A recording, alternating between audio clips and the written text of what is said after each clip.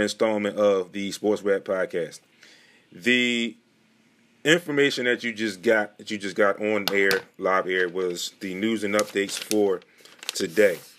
Now, I'm going to get into some NFL scores before I get into some Eagles talk, because I know I have a lot of people that want to say some things. I know I'm going to have a lot of comments and all of that stuff revolving around the Eagles and their upset win yesterday over the New Orleans Saints at the Link.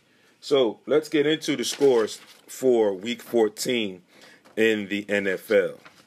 Go back to Thursday Night Football, Thursday's game. New England was at the Rams. The Rams take that game 24-3. Now we move into yesterday's games. Houston falls to Chicago 36-7. Dallas beats up on Cincinnati 30-7. Green Bay gets by Detroit 31-24. Kansas City just barely ekes by Miami 33-27. Hey, Ivan, what's going on? Thanks for tuning in. Arizona beats the New York Giants 26-7. Minnesota falls to Tampa Bay 26-14. Denver beats Carolina 32-27. Tennessee bounces back and gets a win over Jacksonville 31-10. Indianapolis does the little number on Las Vegas 44-27. The Jets fall again to Seattle 40-3. New Orleans falls here in Philadelphia 24-21 to the hands of the Philadelphia Eagles and Jalen Hurts in his first NFL start. Atlanta falls to the Chargers 20-17. Tay, what's going on, bro? Washington football team goes out to the Bay and beats San Francisco 23-15. And in the late night game, not late night, but last night's game, Sunday night, Pittsburgh falls at Buffalo 26-15. Those are your NFL scores for Week 14 in the NFL. So we have a lot to get to. Chris, thanks for tuning in. Yes, Ivan, I definitely can do that, bro. Of course, no doubt. Just get me all the information, all the particulars, and we can definitely talk about that. And that's not an issue at all. So, yesterday, Eagles, New Orleans Saints. Looking at that game on paper, a lot of people just figured, myself included, as I picked the Saints to win last week when I made my picks for Week 14, that I didn't think that it would happen because of the way the Saints defense was playing, the way their offense was beginning to play under Taysom Hill, and with the coaching staff, and having Malcolm Jenkins on that defense, knowing a lot of what goes on here in Philadelphia. So I wasn't feeling too confident about that game on that note at first. And then secondly, you're starting a rookie quarterback against arguably or not the best defense in the NFL right now, which is definitely would have been a tough feat.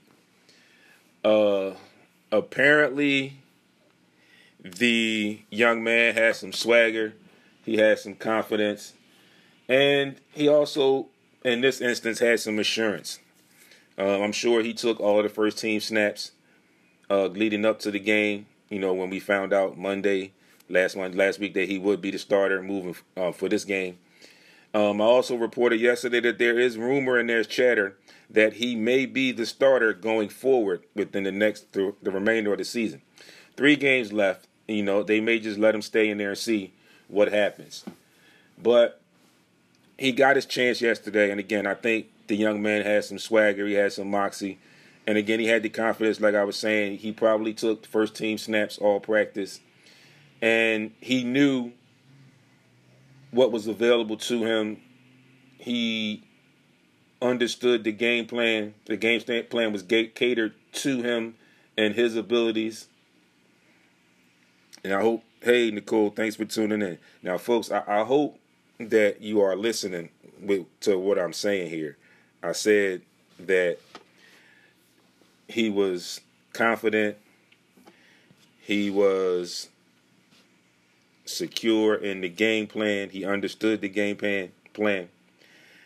The game plan was catered to his offensive and natural skill set. I'm saying this all like this for a reason. And it ties right into everything that's been going on for the past several weeks, and more importantly, the last week and a half, if you will. We have been going through the thing with the Carson Wentz, and it was back and forth whether he should be benched or this and that, things of that nature. So we come to find out that he is going to be benched. He was not starting yesterday, did not play at all yesterday. So we backtrack a little bit in this whole situation. And a lot of the things I talked about when I talked last week, when I brought to the table, who do people think was to blame?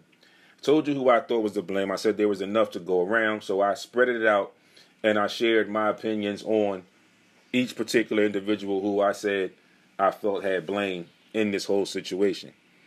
But some of the things that I just mentioned, the game was catered to his skill set, what he does well. He was confident in the game plan. He understood there was a game plan set. He knew what he was supposed to do. Now, there's two sides to this, so don't get me wrong, okay? I will get to both the sides in a moment. For right now, I'm going to stay on this main important side as of just organizational play calling football side of it right now, if you will. Some of the things that I said about Carson Wentz and his hella slump were Doug, in my opinion, I felt like Doug as a coach needed to get him more comfortable, bring him back to what he was comfortable with within the offense, getting him outside the pocket, rollouts, being able to use his feet to extend plays. Also, on the other hand, Carson has to be a lot more decisive in certain situations. There have been situations where he was put in those positions, but his indecisiveness or his want to try and definitely make a play hurt the team in the long run. So initially, I had been saying that I felt like Doug should have been putting Carson in those positions. I did say that I see it. I said that I saw it in a couple games where it was a little bit too much too late. In a couple games where I saw Doug call some of those plays, and Carson looked a lot better than he did for pretty much the entire game. But it was, like I said, it was too much, too little, too late at that particular moment. But that gave you the impression, and you understood as a fan that you knew it could be done. Wasn't done consistently enough. And again, when I said I had enough blame to go around, I add Carson into this again with some of the stuff that I just said. There have been moments when his indecisiveness has caused sacks, interceptions, bad plays, where it has hurt the team in the long run. And I say these things to say that what I saw from Jalen Hurts yesterday was a lot different. As I'm sitting there watching the game, there were early plays where he may not have been a designated actual run for him. It just might have been a scramble or a rollout to try and make a play. But he immediately made quick decisions where I'm not going to try and force this. I got some space here. I'm just going to run it and take it and get whatever I can get, and we'll move on to the next play. We're not going to subject and take those negative yards or put myself in the position to possibly take negative yardage trying to finish this play out, trying to make a play, instead of taking the running lane and get what you can and move on to the next down. In the passing game, the ball was out of his hands quick. Again, making the quick decisions, which was one of the things that I mentioned about Carson Wentz that I had not seen him doing. And I understand. And I also said that year 5, some of the mistakes and some of the decision-making that Carson Wentz was going through was questionable for a fifth-year NFL quarterback. And I can understand if this was your first year or your second year starting, you may be still catching up to the speed. This is your 5th year, technically, as the starter.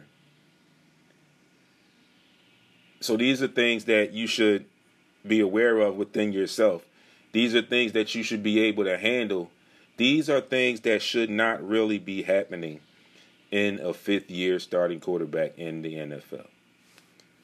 So, they made the decision. They moved on to Jalen Hurts. And he had a very good game yesterday. His stats real quick. Passing yards, he was 17 of 30 for 167 yards and 1 touchdown. He also ran the ball quite a bit yesterday, which is part of his game. And I understand that those plays were put in because that is part of his skill set. Rushing the ball, he rushed the ball 18 times for 106 yards. Looking at an average of 5.9, so let's call it 6 yards per carry. 100 yards rushing from your quarterback. And I'm not sitting here and saying or condoning, say, yeah, well, Carson's pretty much done. He had that one performance. It's one game, folks. One game. But I am acknowledging the success that was had by Jalen Hurts yesterday. And also, in my opinion, the entire team played better. And I don't know if it was the comments from Jason Kelce, if they had a players-only meeting, some of the veterans stepped up or whatever it was. But that team looked like a different team than we had seen in the last 4 weeks. The defense came out determined and stayed that way the entire game. 2 key turnovers or 2 key pressures late in that game. Okay, to end their drives and get the offense back on the floor, on the field to try and close out that game yesterday. So kudos to the defense for being pretty solid all day until late in the game when the injury bug hit again. This Eagles team this year has been through so much. We understand what's going on with the offense, and that's a whole different story. You could have 2 or 3 soap opera storylines from this team this year, and one of them could definitely be the injury bug. The injury bug has hindered this team since week 1, and it's just been a snowball effect all the way into what are we now, week 14. Pretty much the entire secondary was decimated at the end of that game yesterday. The only starter I believe that was still out there towards the end of that game was Jalen Mills, who ironically had to move over to corner so that the other guys could get in, the backups could play. So, still, that's not an excuse for the way things went. And like I said, we've talked about that for several weeks now. But continuing with the Jalen Hurts talk, and people arguably or beginning to chatter and say that there could possibly really now be a quarterback controversy. I don't think that is it. I don't think it's one there. I think this may be a situation where they are looking where they might have a Nick Foles on steroids, if you will. When I say that, I mean because he's younger and he has a skill set that Nick Foles did not have, which is being able to use his feet. No discredit to Nick Foles, but Jalen Hurts is a little bit better because he can use his feet. Okay, I think yesterday he commanded the huddle, he commanded the team, he moved the team up and down the field, and he did a lot of things very well yesterday. So, as you know me, if you have ever tuned in to me before, you know, and you follow me on social media, you know me, I'm not going on one game. It's one game. We've got 3 more games left in the season. You've got to do this at least twice more for me to begin to say, it might be some competition in training camp next year. Because the fact is, as we like to give you the business side again as well, there probably won't be a disappearance of Carson Wentz next season. Carson Wentz will probably be the starter once again next season. Hopefully some things will change and they'll get an offensive coordinator, maybe a new head coach, maybe a new general manager. A lot of things could go on in the offseason in preparations and trying to restore the MVP candidate Carson Wentz that we saw in 2017 before the injury.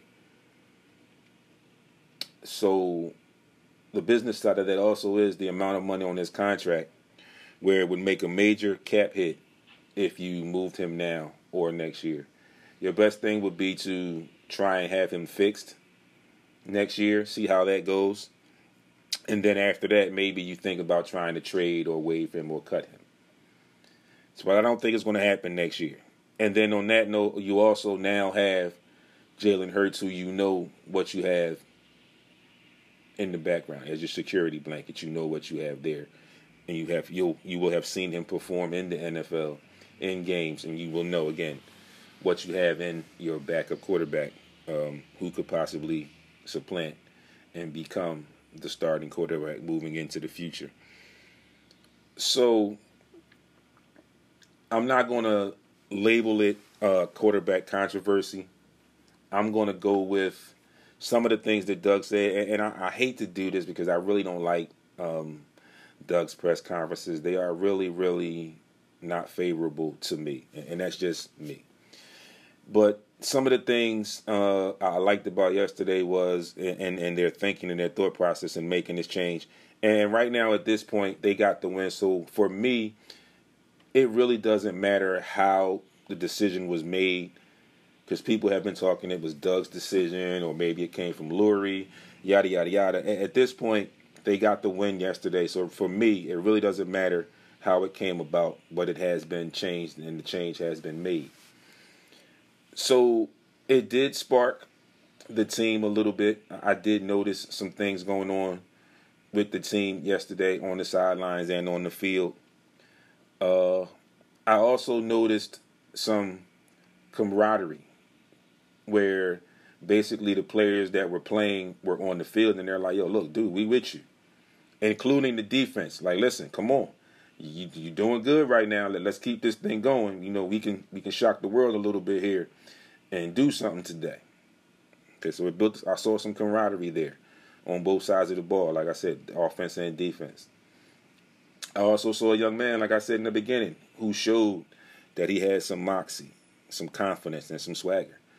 Especially the confidence that knows he can get the job done. And he went out and performed and showed that yesterday.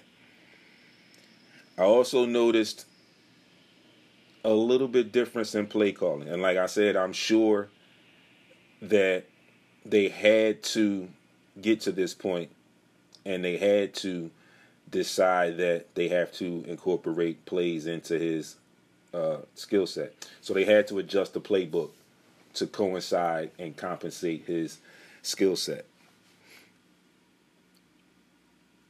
And again, I saw a different Eagles team yesterday. I saw a team that I hadn't seen in weeks this season alone, especially the last 4 weeks. There was no wavering. These guys were together yesterday. And again, like I said, I'm not sure how this came about, but they all rallied. Like I said, it could have possibly been Jason Kelce's comments. And some of those, I'm not going to quote, but some of those I'm going to paraphrase, where he said, it's not one person. You know, it's everybody. It's all of us, the entire offense, the entire team. We're all in this together, you know, basically saying it's a brotherhood, it's a family. And when one of us is not playing good or one of us is not, it's not that one person, it's all of us, because we're all in this together. That could have sparked something, that could have changed something in that locker room. And if you don't know, it meant a lot for it to come from Jason Kelce, the only mainstay from the beginning of the season, from week one, on that offensive line. And a player who gives his heart and soul each and every week on this football field for this football team and for this city.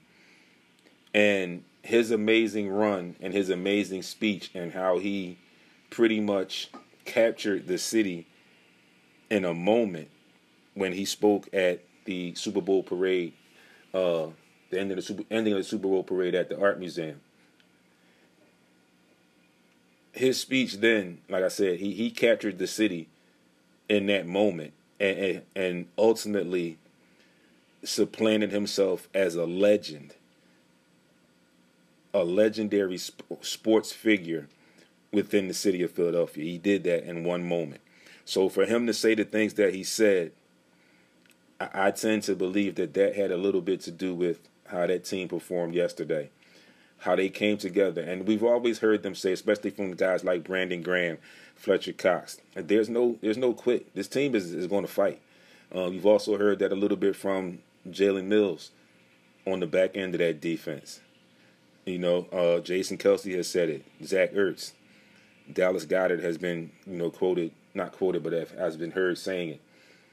So for Jason Kelce to finally put it all together and make a statement, I think was some help for that team yesterday.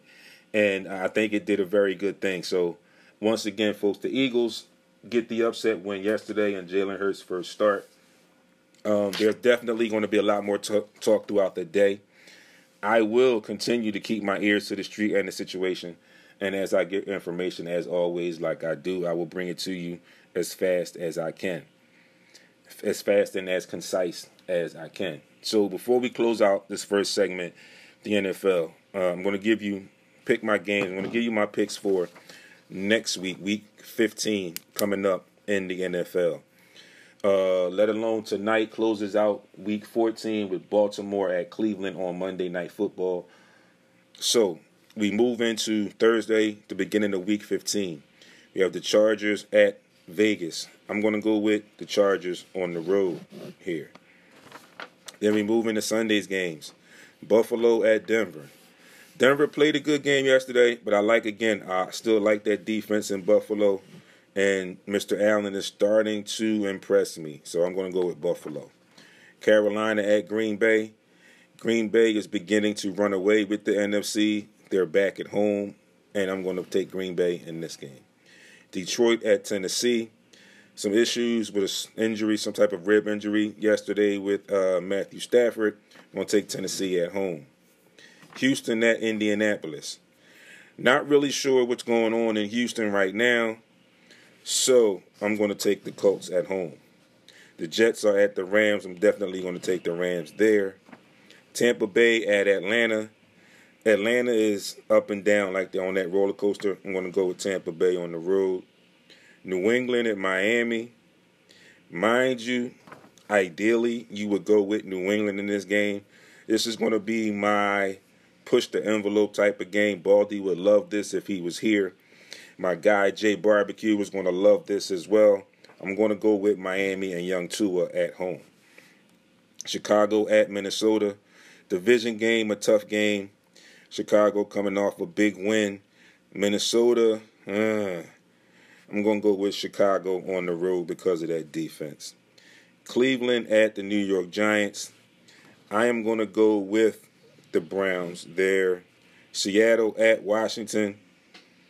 Well, the Giants beat them, and I don't think they're going to stand for that, which they took it out on – who did they play? They took it out on the Jets yesterday, so I'm going to stay with Seattle and take Seattle over the Washington football team. Jacksonville at Baltimore. I'm going to take Baltimore in that at home. Philadelphia at Arizona. Surprisingly here, I'm going to take Philadelphia in this game just because I like what I saw yesterday in Jalen Hurts, and I hope they can keep that going for the next couple games, at least for the remainder of this season. Kansas City at New Orleans, going with KC.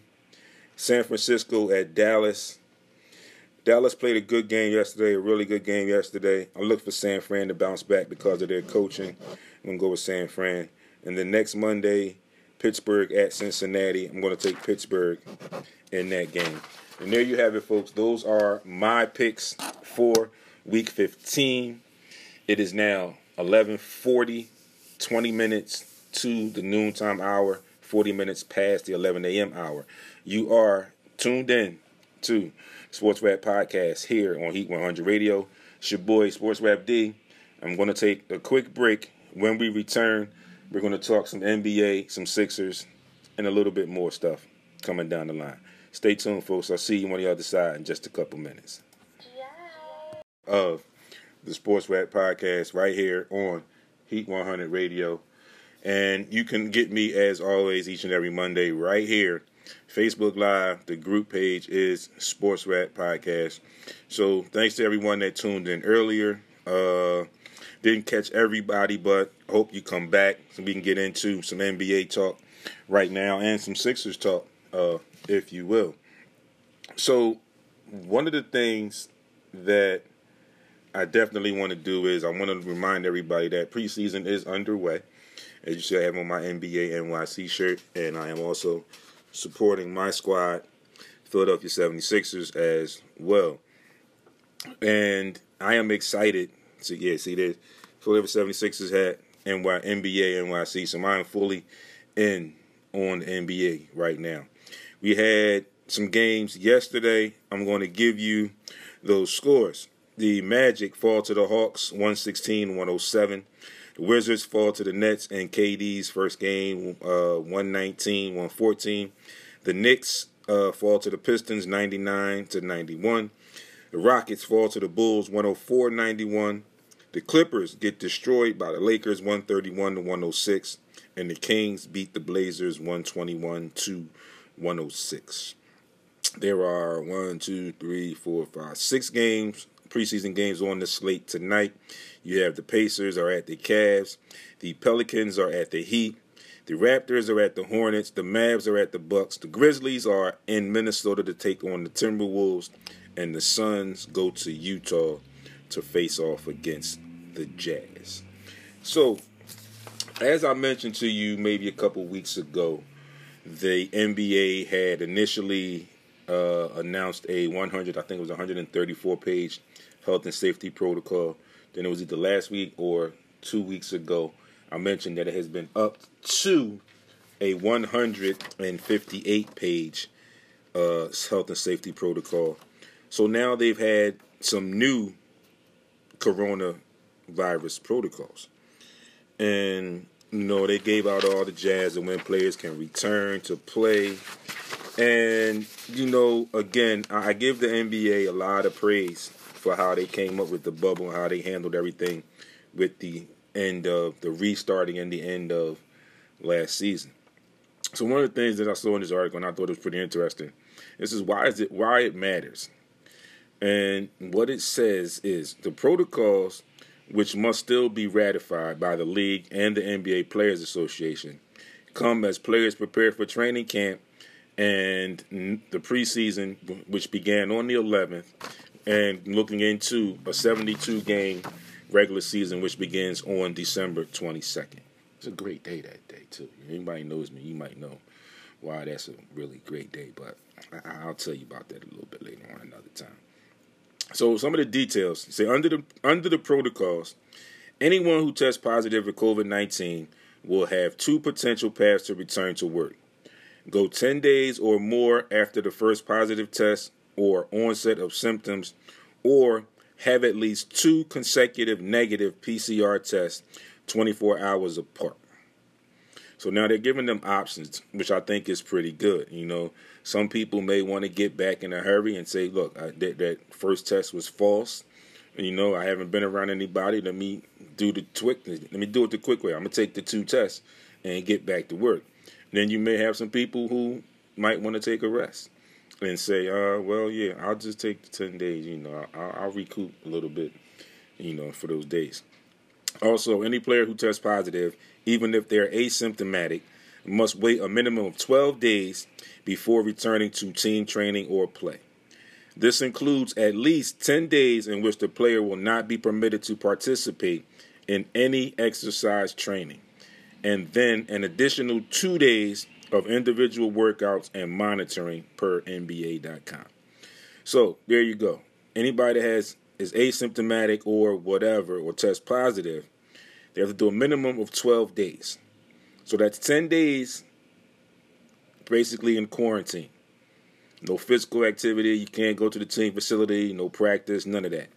Then you'll have 2 days of individual workouts and monitoring before you can return. Again, I think the NBA is heads and shoulders above every other league in attempting to deal with this coronavirus. An anonymous tip line will also be set up to report possible violations of safety protocols. Similarities here from the bubble. Okay, teams will have to follow a number of steps when players do test positive. Okay, so therefore they're holding everyone accountable. All right, and keeping everyone's safety in mind. The league will also impose a limit of 45 people for any team's travel party, including up to 17 players. So they're limiting how you can travel. Like, again, taking every precaution all the way across the board, not just for the players, but for coaching staff and other officials and members of the team. The occurrence of independent cases or a small or otherwise expected number of COVID-19 cases will not require a decision to suspend or cancel the 2021 season, the protocol says. So they are not looking to have any issues where they would have to, again, postpone or cancel this upcoming season. They want to take every health and safety precaution that they can and get through this season. And I think, again, the NBA, like I keep saying, is head and shoulders. So I give them major kudos for the way that they're handling this whole entire coronavirus situation. They are doing things in expectation of this could happen, or what if this happens. Let's keep everyone's safety first as a priority, not just the players and the coaching staff, but everyone that has to deal with that team and those players on a daily basis during the season, which I think is great because you have everybody covered. Okay, where there's not a little bit more focus here and a little less focus there. It's pretty much even keel across the board, where everybody is in the same boat. And I like that because this way you can hold people accountable. You can hold teams accountable like they said they will. Teams will have a strict protocol to follow if they have a player or anyone in their organization on a daily basis test positive for COVID-19. So, folks, again, this COVID thing is no joke, man. It's no joke. Before I move a little further, I want to give a quick shout out to a good friend of mine, Troy Randall, and the Randall family. Private situation, personal situation. Just want to make note of that and give a shout out to them. Your prayers, my prayers are with you and the family, Troy. Shout out to you, homie, and the family. This thing is not a joke, as you see, and I think it's beginning to hit home for some people now that they're now starting to fully realize it. I've understood and have been aware and been cautious and safety cautious, doing all of my precautions and being healthy and safety conscious. Voice No Chill, thanks for tuning in. You know, conscious along the way, because I am not directly frontline. I am somewhat frontline, but I am essential personnel with the city of Philadelphia, and I work in juvenile detention. So I had to be cautious as well. So you could technically call me frontline, but it's not the frontline that is more important than what people think of, you know, as far as in the medical field and the nursing field. Those are paramedics and fire and those kind of people I consider frontline. Okay, like I said, I'm maybe frontline A, you know, sub frontline, but those are the people that I really truly consider frontline, and I commend them and applaud them for the work that they are doing and have done. It's scary, it's crazy, but if you looked at some of my video this morning, you know what I follow on Monday mornings, the Morning Rush. Great show with great burning topics, and they do joke and have fun, but they also have a lot of meaningful topics and a lot of important topics. And one of the co-hosts there, No Chill, was talking about her working in the in the nursing field, and they talked about the vaccine. So it's a lot of positive in there. They mix their little jokes and everything in to keep it fun, to get your juices going in the morning. But there's also a lot of meaningful topics, and this is why I do what I do, and sometimes I bring some of that stuff into my show on Mondays when I go on following them. But people, what I was getting at was the NBA, like I said, is doing everything in their power. There's going to be a hotline. And people might think, well, why are they going to be snitching on each other? Ain't nobody going to be doing that. At this point, it's Richard Drummond. Thanks for tuning in. At this point, it is beyond snitching, if you will, because you could see it. Let's say you see something and don't report it. You could be the very next person to be sick. You can either know it or not know it, but you could be the very next person to be sick.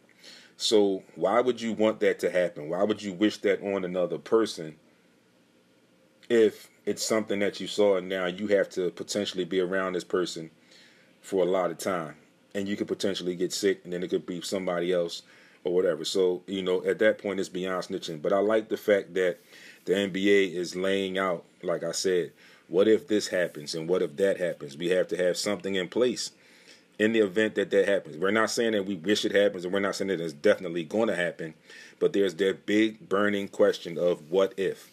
And some of these other leagues were definitely not prepared for those what ifs. But I think the NBA is doing everything they can to prepare themselves for those what ifs. And with that being said, I'm going to continue on. And before I get into my Sixers talk, I have to talk about the NBA power rankings. Talked about some of this at work last week. There were about 3 or 4 different rankings, and they ranked 100 players. I'm not going to get into the 100 players as far as the 100-player list, but when I go into my Sixers talk, I'm going to talk about where some Sixers players are ranked, and then I'm going to talk about the top 10 overall NBA players in their rankings. So, just real quick, to get you through the NBA power rankings, and these were the team rankings. These are not the individual player rankings. These were the team rankings. The Sixers, and I believe I got this one from Bleacher Report. So, yes, Richard, I've been saying that for a long time, that the NBA has done the best job with the COVID situation. I totally agree.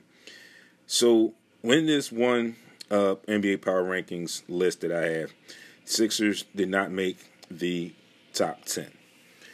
In this one, they are ranked at number 13. And again, this is not conference-wise. This is just overall. But as I'm looking in here, there are 1, 2, 3, 4, 5, 6 out of this top 13, where the Sixers rank at number 13. 6 of those 13 are NBA Eastern Conference teams. So you could arguably say the Sixers could be no lower than 6 in the conference as far as moving into the playoffs and progressing with the season as it goes along. But right now they're ranked number 13. And I understand that. A lot of people will probably argue and say that they should be ranked a little higher. But as I'm going to read you off some of these names of these teams that are in this top 13. The Lakers are at 1, the Bucks are at 2, Miami Heat at 3. That right there, those top 3, the 2 teams that faced off in the NBA Finals, the most recent NBA Finals.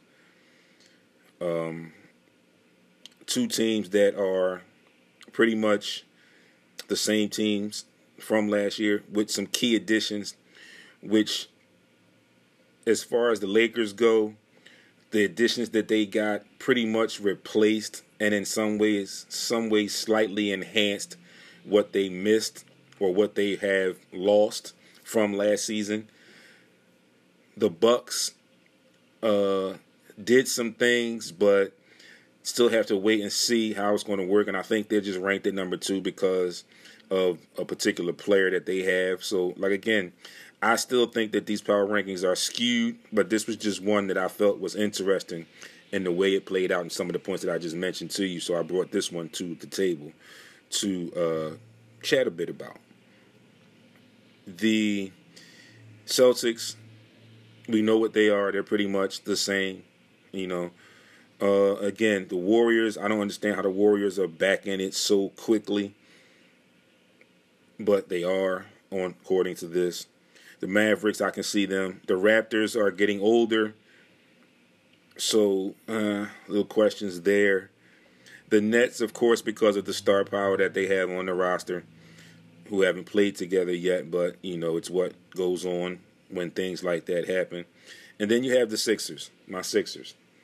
And I wouldn't put them in the top 10 right now myself either, I don't think. And that's only because of the major changes that were made. You have new players, you have a new coaching staff, you have new members in the front office. So there's three facets of things that are different that have to be adjusted on the fly with the shortened training camp because of the season that ended in the coronavirus and things of that nature. So Corona has put a hinder on how the progress can make.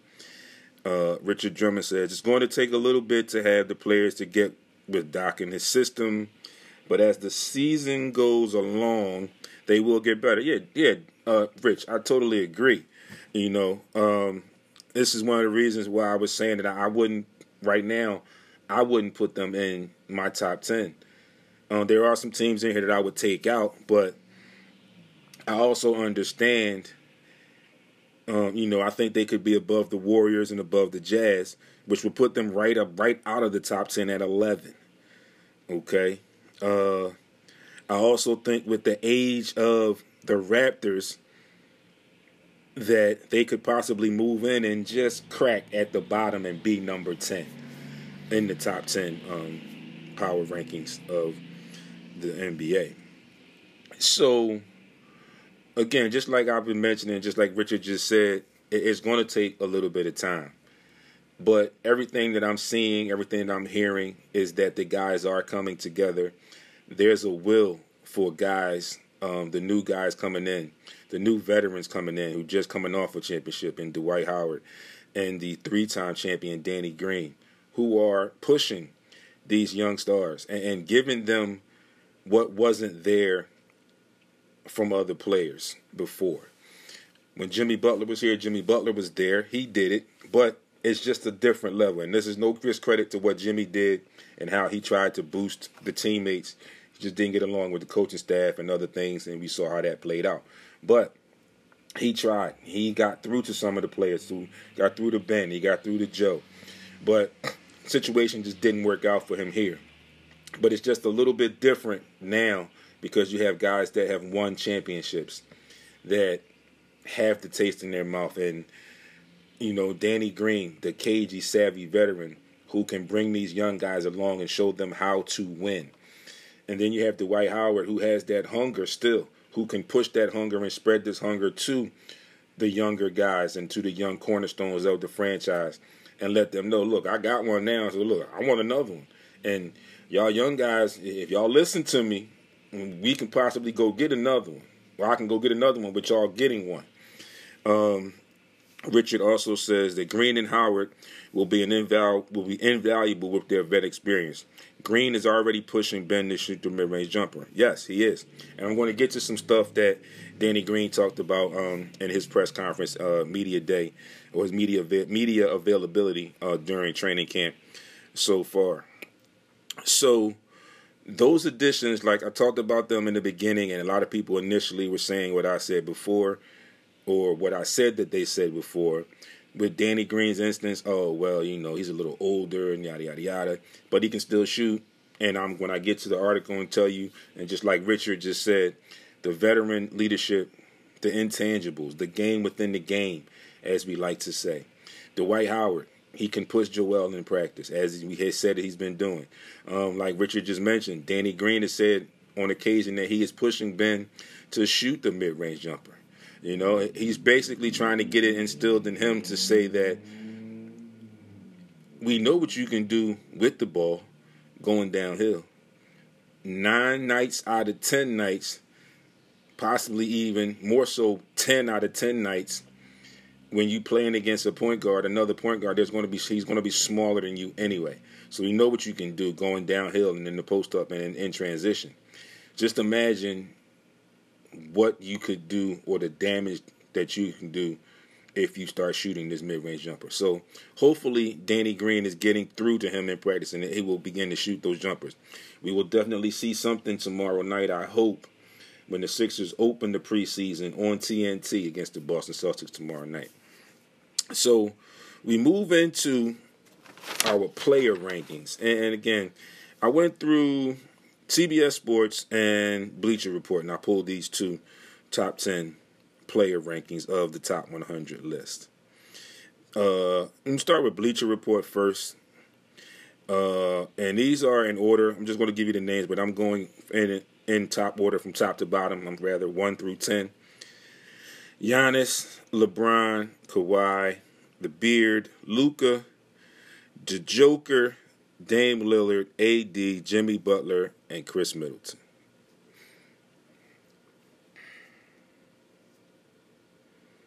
Now, this list, I could probably jostle some people around on this list or whatever, but I could definitely change number 10. Like I said, the Sixers have been up and down. You could arguably, if Joel would stay in shape and be the dominant center that we know he could be, you could arguably bump him up into this top 10 and replace somebody else at that number 10. But immediately thinking here with this top 10, and I looked at it and I was a little stunned, and I see that name there, and there's immediately one name that I know I could put in there that I think had more viability to be in the top 10. And Richard, I'm sure you're tuned in and you can correct me if I'm wrong or let me know what you think about this. Like I just said in this Bleacher Report, top 10, they have number 10 at Chris Middleton. In my opinion, I could put Jamal Murray in that spot very easily, as going on what their performances overall from last season and especially what they did in the bubble. I could very easily put Jamal Murray in that number 10 spot. So, Rich, think about that. Let me know what you think. I'm sure you're probably typing right now, but please let me know what you think about that. While I move on to the CBS Sports top 100, top 10 list. And it goes like this again from top to bottom. LeBron, Kawhi, Giannis, Steph, AD, Luka, KD, James Harden, Dame Lillard, and Nikola Jokic, the Joker. Now that one is a little bit better for me. Some extras they have here, and this was just because of the comparisons that I saw with some of the Sixers players. Jason Tatum at number 11, Jimmy Butler at number 13, and Bam Adebayo at number 18.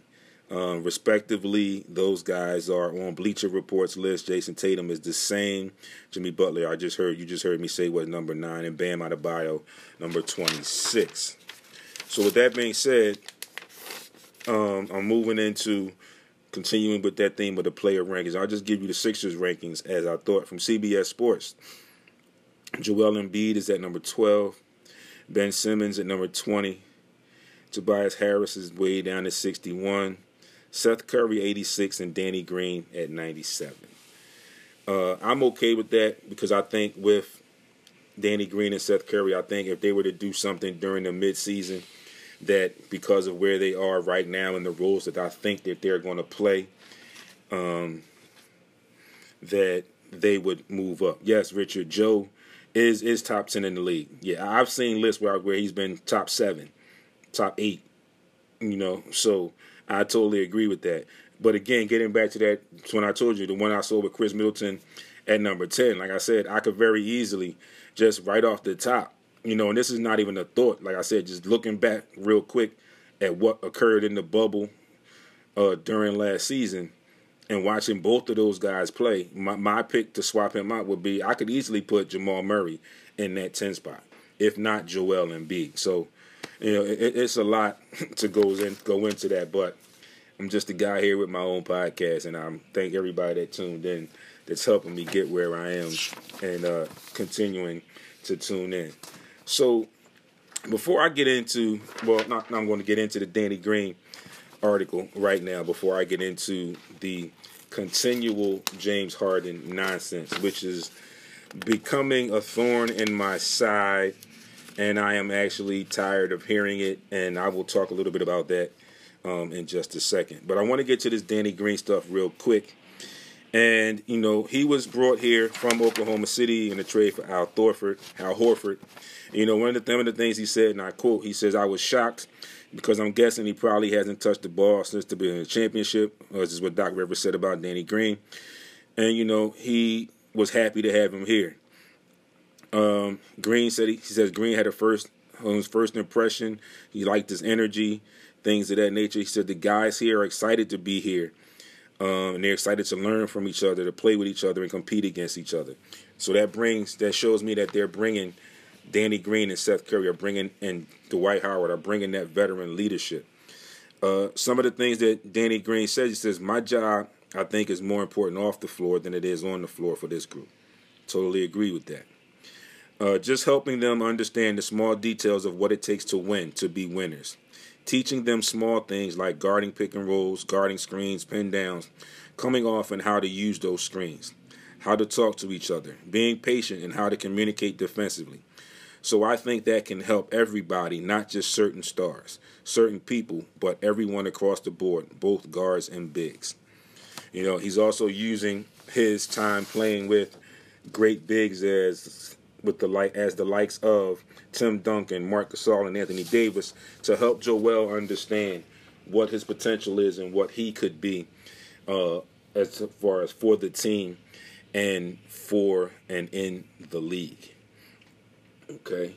Now, before I get to my last topic, and like I said, I have to squeeze this topic in, but I'm going to get to that in just a second. But before I get to that, I just have to talk a little bit about all this James Harden talk. There has been talk for several weeks, ever since James Harden has put out that he would like to be traded to the Sixers, the Nets, somebody, or any contender. I wish that people would stop adding the Sixers into that. They have continually and consistently mentioned that they are not willing, to trade either Joel Embiid or Ben Simmons, which is one of them is what it would take to get James Harden from Houston. Like I said, when they initially began talking about him wanting to be traded, wanting to be out, you knew that they were going to want a shitload. Excuse my language. They were going to want a shitload in return. Either another star, or if we don't have another star, we want a whole bunch of number one picks or high draft picks, or potentially high draft picks. So you've also heard Doc in press conferences during media days or during media availability at training camp where he says, and those rumors haven't come from us. So until you hear it from us, there's pretty much nothing to it. So, folks, it's probably, and I don't think it's going to happen. I, as a fan, don't want it to happen. I want to work with what we have here. I feel like you at least have to give this team here a chance under a new regime, under a new coach, and see how it plays out. Hopefully, with the additions that were made, they can get the best out of these two young stars and they can understand. And like Danny Green said, he can help push them, show them how to win, and teach them how to be winners. So with that being said, I am, again, looking forward to basketball season. Again, the preseason. Ike Franks, thanks for tuning in. The preseason is underway. I gave you the schedule for tonight. I gave you scores for last night. Sixers open their preseason with their first of two games tomorrow night on TNT against the Boston Celtics. So be sure to be tuned in to that. Mark Brown, thanks for tuning in. So, a last thing I want to get to today, and you can go back to the group page on Facebook, Sports Rap Podcast, and check this article out. So, last thing for the Sixers, Richard says, Sixers can't give up Simmons and 3 first-round picks or Maxey and Matisse and Simmons It'll gut the roster. Right. Give this coaching staff a chance with this roster. Rich, I agree. I'm liking that. I definitely agree with that. It's the same thing I say.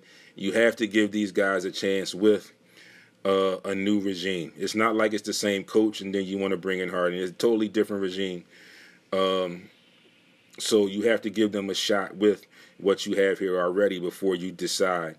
Frank, thanks for tuning in. Before you try and decide or attempt to make a decision that you need to split them up. So you have to give them a shot in that. Now, getting to my last topic of the day is one that I got a lot of feedback from.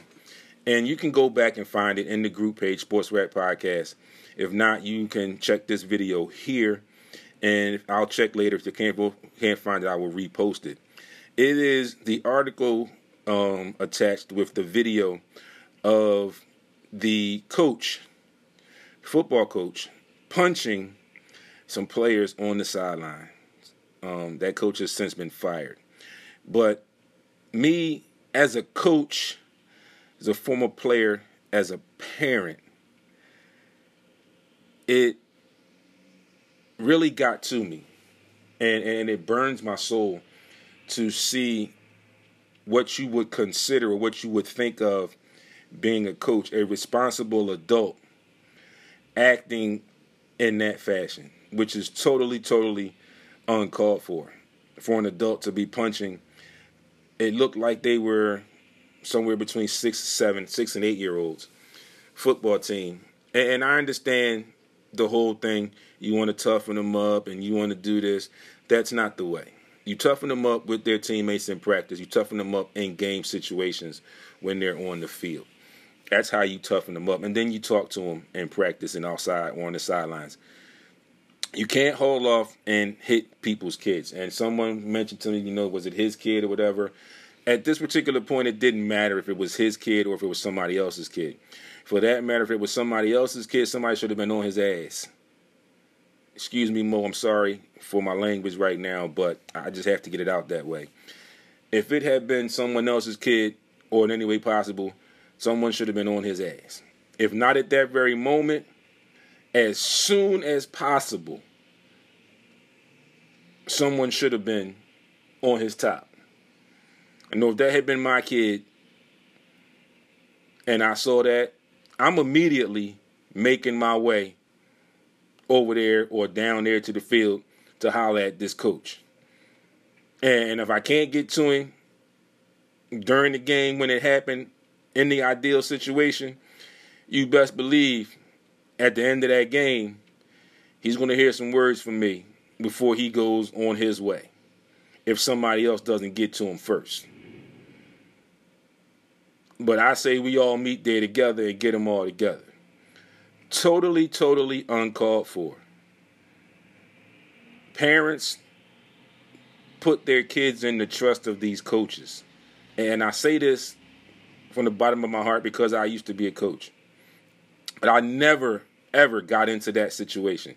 Yes, the kids have gotten me angry. They've gotten me upset several times. But I never got to that point. Never got to the point where I physically had to put my hands on someone else's child in that manner as a coach. Never happened to me. Like I said, it never happened. I got angry. I might have yelled some curse words, or whatever, in talking to the kids, But never got to the point where I physically, that rough, had to put my hands on kids. If I ever had to put my hands on kids, it was in an instructional manner in practice or an encouraging manner during the game or in practice. Or I might have been trying to help them shift and show them some things that I told them that they just weren't getting as far as what you do as a coach. But never to the point where I'm punching, physically assaulting a child. Never got to that point. And again, like I said, this coach has since been fired since this video went viral. But it shouldn't have taken the video to go viral for him to be fired. There were people there at that game. There were people in that situation that saw it. If you didn't do anything physically or didn't get up to the coach and talk to him or anything, you should have been reporting it from that particular instance instead of just filming it and putting it on social media. At that point, you should have been sending it to the proper authorities, the commissioners and the overseers of that league, to let them know what this coach was doing at this moment. But nonetheless, the video got to social media, it went viral, and something got done, which is mostly important. Something got done. Because there is no place in Pee Wee League football or any Pee Wee League child sport for that type of behavior. I'm glad he got fired. And, you know, people could arguably say, oh, he was a black man. Look, at that level, that is not your source of income or your main source of income. Okay, a lot of times you're a volunteer coach. So that makes it even worse. You're out there for those kids or for the love of the game. You want to help those kids enjoy themselves. And if they want to, you want to help them get better and move on to the next level. That is your job as a coach, not to physically abuse any of those children that are on your team. So with that being said, folks, like I said, it really got to me and I had to bring it in. I had to mention it. Again, the article is in the group, or you can chime in here after the fact. Leave your comments. You know, let me know what you would have done if your child was in that situation. Let me know what you would have done if you were in that situation and you witnessed that. What would you have done first? What would you have done to put a stop to that situation? With that being said, I'm going to close out there and leave you with this. I'm going to leave you with this, as a matter of fact. Richard Drummond chimes in and he says, disgraceful. He says, at that age, you are, let me get it up here, Rich. Hold on. At that age, you are still teaching the fundamentals at age 8. There's no way. I would have had more than words with that coach. Don't ever lay hands on anyone's children. It's different grabbing a kid and instructing them, but to actually punch a child is horrific. He also said, I was first hand. Right. He absolutely.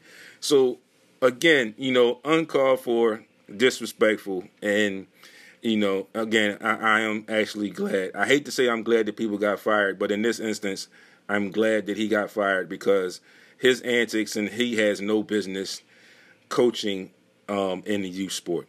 With that being said, folks, remain safe, stay safe, use all your safety protocols. Enjoy some of this liquid sunshine. Enjoy the rest of your week. Monday Night Football tonight. We are coming down to the home stretch of the NFL season. We are opening the door, steadily pushing open the door for the NBA season. Again, NBA games on tonight. Monday Night Football tonight. Sixers, first preseason game tomorrow night against the Boston Celtics on TNT. And, folks, it's your boy D, signing out. See you next week right back here on Heat 100 Radio with the Sports Rap Podcast. Peace.